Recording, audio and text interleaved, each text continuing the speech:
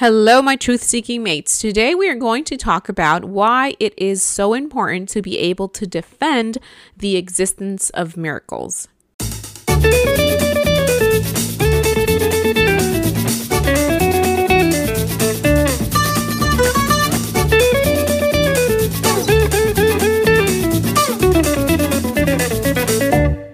Hello, everybody. Thank you so much for being here for episode 4 of Truthfully Thinking. And I am so appreciative of all the shares everyone has made of my podcast and of how many times it's been played. I know that it might not seem like much. I mean, I'm practically nobody. So when I saw that it's been played almost 200 times, I was like, whoa, that's a lot. For me, like, I was not expecting my podcast to be played that many times in just a matter of like 3 weeks. So I am very, very thankful. And well, this is actually week 4. So still, I wasn't expecting it to be played that many times in 4 weeks. So I'm just very, very happy and very thankful to everyone who has shared my podcast, to everyone who's listening. I appreciate it so much. And I just wanted to say thank you. And I would appreciate if you continue sharing it. I'm so excited to be doing this, and I've been meaning to for a very long time. And now that I'm doing it, I'm so grateful that I did. And I hope to reach many people who are willing to learn and just to grow in their faith and to realize that there is nothing but reasonable faith behind Christianity. So anyway, with that, I want to get into our topic for today. And the reason I'm just going to be plain and honest about this, the reason I decided to do this podcast is actually because I was listening to Natasha Crane's podcast about miracles, and I absolutely loved the simplicity and how basic it was. And I thought, you know what? You don't need to have an audience who has a master's in theology or apologetics or in any other divinity that exists out there to understand why it's important to defend the existence of miracles. And you actually don't need any of those things to actually be able to do it as well. So you know what? Here we are. Here I am sharing this information. And I wanted to start by giving an actual definition to miracles. And the reason I wanted to start with that is because I find that everyone thinks of something different when they think about miracles. And I have a problem with that because, as many may know, if you are having a conversation with someone and they're both thinking of different definitions of a word, it can go south instead of well. So I actually had this issue with a conversation I had with someone a few years ago, maybe a year ago. I can't remember how long it was, but we were talking about how the word we kept using was perfect. And we were talking about how God created everything perfect in the beginning. And we kept arguing back and forth about, whether it was created perfect or not. And then I realized that we were talking about completely different definitions of the word perfect. So just always be careful when you're talking to someone about something. It's always good to define what the standard of said word is going to be used for that conversation to actually mean or matter. But anyway, in this case, the definition I'm going to be using is Natasha Crane's definition because it's, I don't know where she got it from, but I'm getting it from her. So I'm just going to say it's hers. And it's actually very simple, but completely accurate. And it's that it's just an extraordinary event with a supernatural cause. And both of those things have to be there for it to be a miracle. The first one, it has to be an extraordinary event. So basically, it has to be an event outside of the ordinary or what happens every day or regular events. And it has to be caused by something that is outside of nature or that is outside of the natural laws. Okay. So both of those things are important. And I say this because a lot of people think that babies are miracles. Your sweet little baby is a miracle. And the reality is that they're not, and I have 2 babies. So Please don't accuse me of being insensitive just because I don't have children, because I have 2 of my own and they're wonderful. Babies are absolutely wonderful. They are a joy. They just bring so much, so many great things into your lives. It just completely changes your life. It's just exactly what people said about it shifting your life completely. However, they're not miracles. Babies happen every day. I mean, I don't know how many babies are born every day, but they are. And so you can't say that's an extraordinary event because it happens ordinarily, actually. And also, you can't say that it's caused by outside of natural laws or outside of nature, because it's just basically the oh my gosh, I forgot what it's called, the woman's egg, meeting the sperm. When they meet, that's part of nature. That's just something natural that happens. It's not outside of nature. So we can't attribute the cause to something supernatural.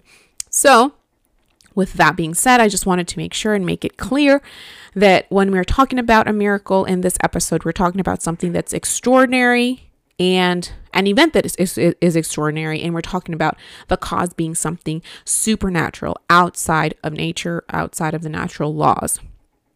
So I don't think I have to clarify this, but I'm going to anyway. We tend to use phrases a lot like, oh, you're up early, that's a miracle. That's also not a miracle. I don't think there was a need to clarify that, but just in case, I'm doing it anyway. It's better said than left unsaid. So with that, I'm going to move on to 2 more points that I have before getting into the actual topic that I want to talk about. And the first point I want to make is that whenever we are accused of believing in miracles, actually, let me not say the word accused of believing in miracles, because I don't want it to sound like something negative.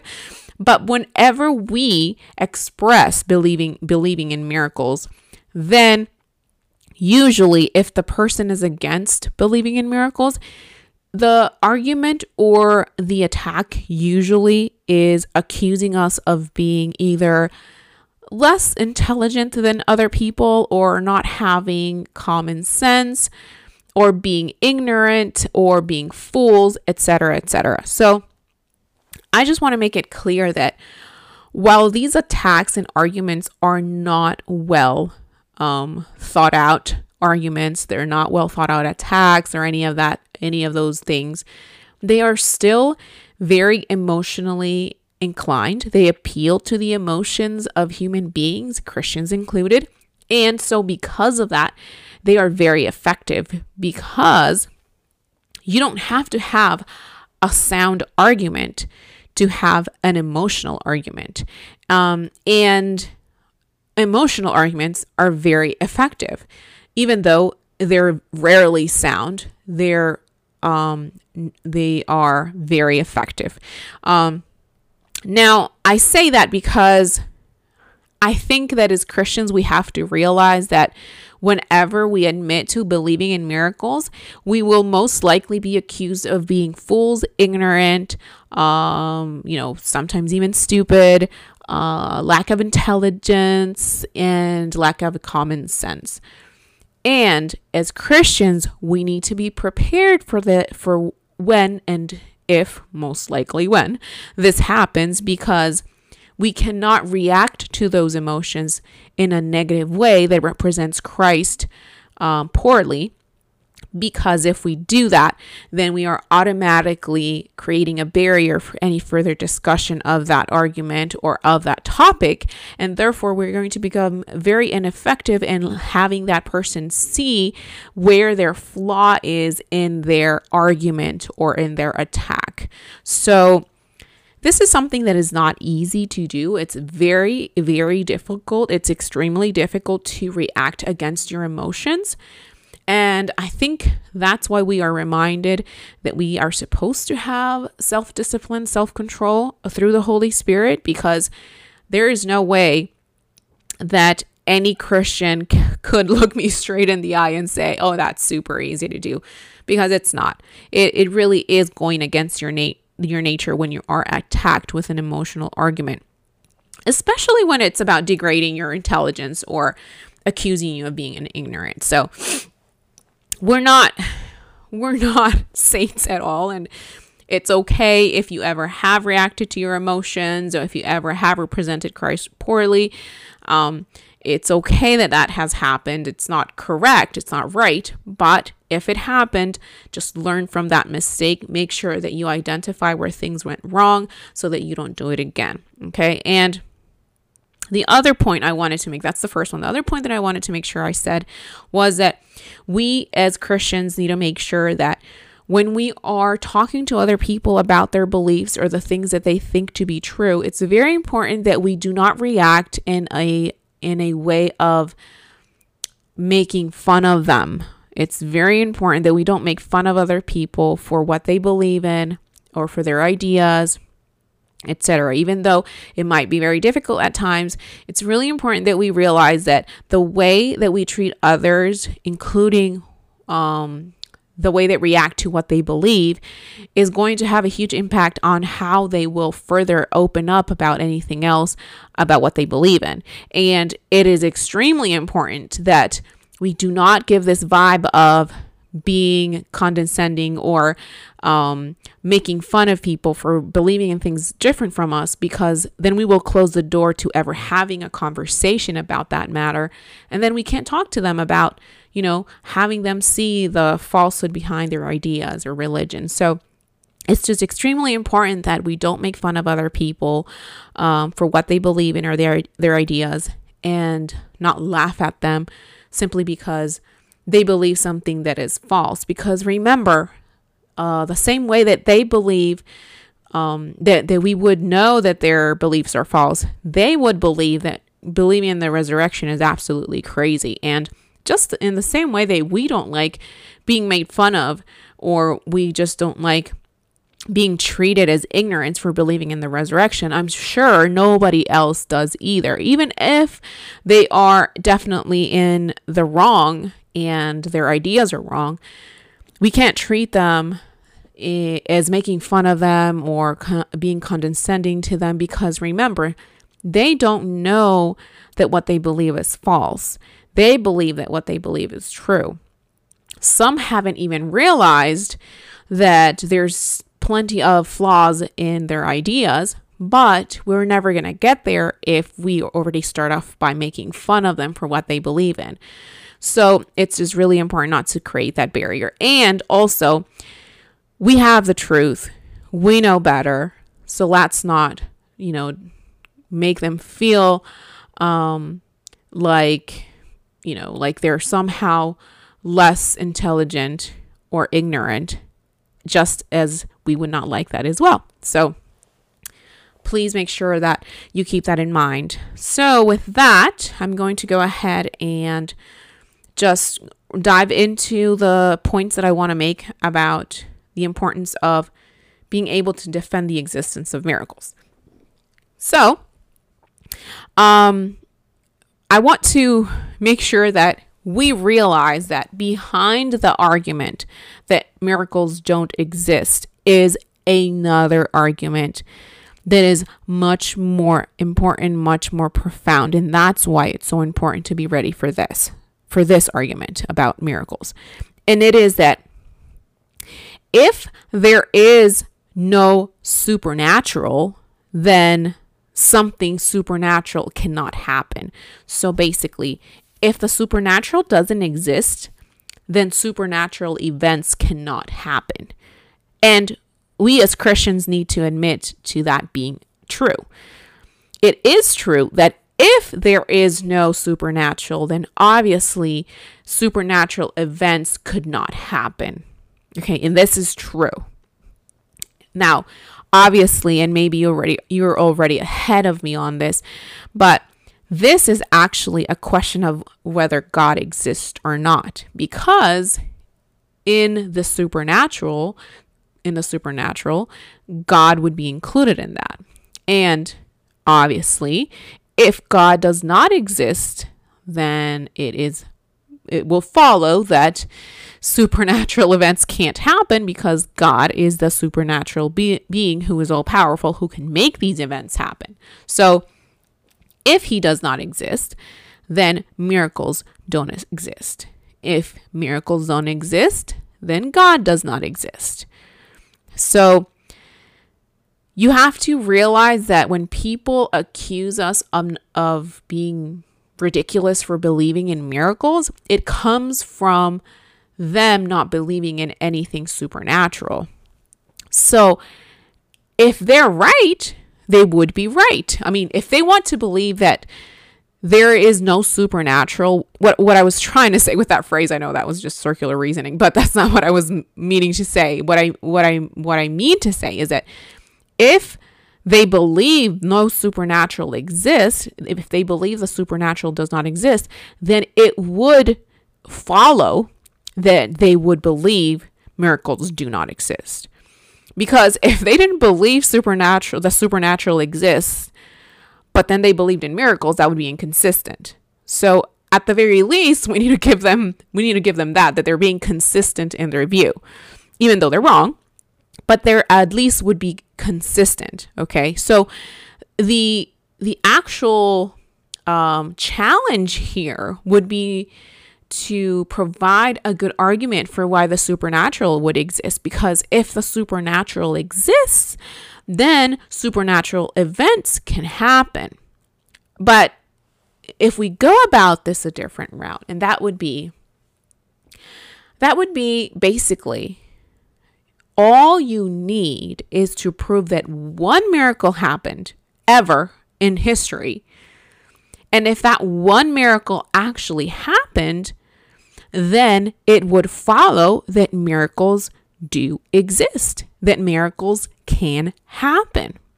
And if miracles can happen, since they are extraordinary events caused by something supernatural, then it would follow that the supernatural has to exist in order for that miracle to have happened.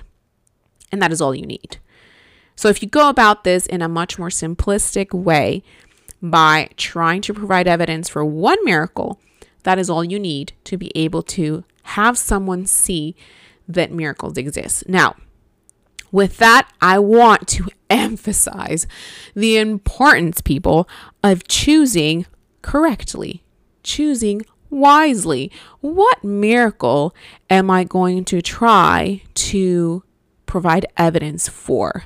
And let me tell you what, as a Christian, I don't think that there is a better miracle to provide evidence for than the resurrection.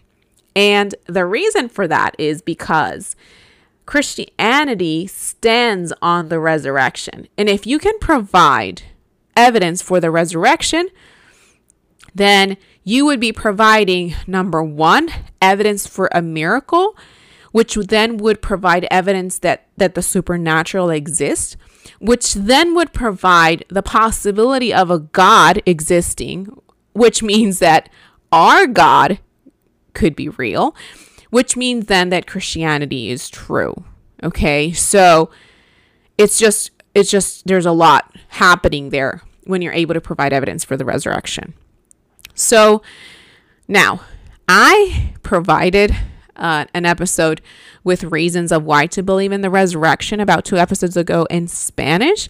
I did not do it in English. It was a different topic for the English podcast, but I think there is plenty of resources in English for you to look up of all the vast evidence, historical evidence that there is for knowing that the resurrection actually happened. So that's going to require you to do a little more homework. Maybe I will do an episode on reasons to believe in the resurrection later on. Those kind of basic apologetic questions I am trying to address more in Spanish just because of the lack of resources that there are.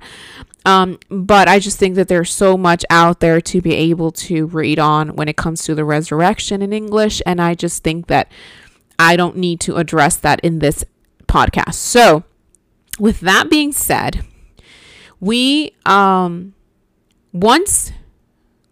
so basically with looking at all of the evidence of the resurrection, the only logical explanation of all the evidence that we have biblically and even outside of the Bible. I'm sorry. All of the historical documents that we have that support what the Bible says, the only logical explanation for that is that the resurrection actually happened. Okay, of course, there's other secular views who try to explain the resurrection without covering all their bases, because any theory that you hear will not cover all of the evidence provided, because they can't explain all of the evidence. And remember that your best explanation is going to be the explanation that includes all of the evidence. And the only one that does that would be that the resurrection actually happened. Now, the only way that someone could get around the resurrection, the only way that someone could get around miracles not happening after you've provided evidence for the resurrection is that you have to realize someone could just assume God does not exist. And if they assume God does not exist, then obviously they're not going to believe that miracles existed. And then in that case, your conversation would have to shift to the evidence for God, because that's really where the argument is coming from. Now, I want to address the fact that just because something sounds like out of this world does not mean that it did not happen. And we're not going to deny the fact that the resurrection sounds crazy. The resurrection sounds out of this world. The resurrection sounds kind of impossible to happen. The resurrection sounds pretty incredible. But that does not mean that it did not happen. Okay. So again, something like, for example, a woman birthing 8 children in one shot. It's pretty crazy, pretty incredible. Sounds impossible, but that doesn't mean it didn't happen. Okay. So just remember that, okay? When someone accuses us of being crazy for what we believe in, you can always bring up those points and say, well, yeah, I agree with you. What I believe in is crazy. Don't deny that part. It does sound crazy, but that doesn't mean it didn't happen. And you can even provide a bunch of events in the universe that sound pretty crazy, but that does not mean that they did not happen. And some of those events include, again, a woman birthing 8 kids at one shot. I cannot imagine you know what? I don't want to imagine it, actually. So let's skip over that. How about talking about how, there's planets floating in the air outside of, in the atmosphere in the universe, and there's nothing visible that's holding them in the air. Okay, then we have that. That's pretty crazy. Then we have, men landing on the moon. How crazy does that sound? How incredible, how almost impossible does that sound? Pretty impossible, but it doesn't mean it did not happen. It doesn't mean it's not true. There's plenty of examples out there of things you can think of that sound crazy, sound impossible. They sound out of this world. They sound like, how could that even be possible? But that does not mean that they did not happen. It does not mean that it is not true. So a good way to approach it when someone accuses you for being crazy for believing in something so crazy is that, yeah, it's a pretty crazy thing to believe in, but that doesn't mean it's not true, and that doesn't make you crazy either. So I just wanted to make sure I spoke about that, because again, accusing you of believing in something crazy can appeal to the emotions, because then it means that you're believing in something that, possibly no smart person could believe in. But there's plenty of things that we as very intelligent human beings believe happened because they did, even though they sound pretty crazy to have happened. So make sure to prepare for that emotionally, and in how to properly react to that as well. So after basically with the evidence of the resurrection, sometimes that's going to fall on providing evidence for the Gospels and why we believe the Gospels are true. And there, again, is plenty of evidence out there, books and articles where you can read on when it comes to the evidence about the Gospels being true. And if we follow this in order, then it would go like this. It would say the evidence for the Gospels, being true, exists. And if the evidence for the Gospels being true exists, that means that what they say is true. And if what they say is true, then the resurrection is true. If the resurrection is true, then the supernatural is true, which means that God exists. And therefore, obviously, miracles can happen. You can also provide evidence for the resurrection, those biblical and outside of the Bible, about the resurrection actually being mentioned throughout history, and going about it that way. Now, I think there's plenty of ways to provide evidence for the miracles, depending on who you're talking to, especially depending on their religion or their worldview. However, I think that you need to always remember the goal. And the goal is not to be right. Even though we are right, even though in the end, we are right about Christianity, we are right about the truth of Christianity, the goal is not to be right, and definitely not to be condescending about the fact that you are right.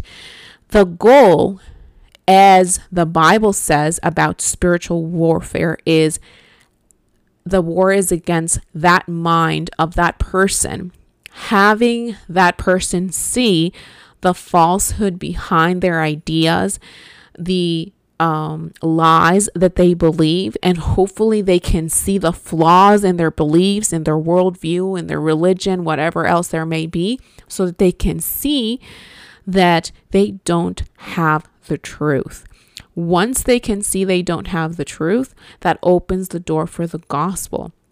And guys, the goal is always the gospel. And the goal is, even if you are not the person who presents the gospel to them, the goal is for them to see that what they believe is not true, so that whenever someone comes and presents the gospel to them, they can see that that is actually the truth, that that is reality, that that is the story of reality, like Greg Koukl titled his book.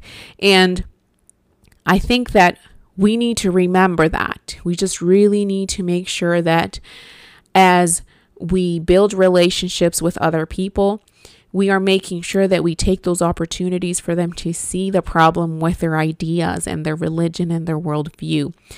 And the main focus should always be you asking the right questions. And whenever someone brings up the topic of miracles, you just need to remember that you are answering their questions correctly, but most of all, that you are able to ask questions to them so that they can see where their problem is in thinking that you are somehow ignorant for believing in miracles. So, and hopefully that will help them see that believing in miracles is not ignorant. It's not for fools. And that if you believe in miracles, you're actually more along the sides of reason and more along the sides of believing the resurrection actually happened based on the evidence. Therefore, Christianity is true. And that's really the goal, guys. The goal is the person's soul. The goal is the person's mind, not our victory, not our win of the argument, not us being right. Even though those things might take you to helping that person see the lies. But remember that those things can happen. You could win an argument, you can have victory of an argument, and still have lost the actual, and still have missed the actual goal because of how you might have approached it. So Anyway, I just wanted to leave that with you guys. I personally have benefited so much from just remembering that God's goal in providing apologetics to us as Christians was to expand his kingdom, to help us spread the word of God, and to help people see the truth. And that is really all we should care about, because people matter. Hashtag people matter.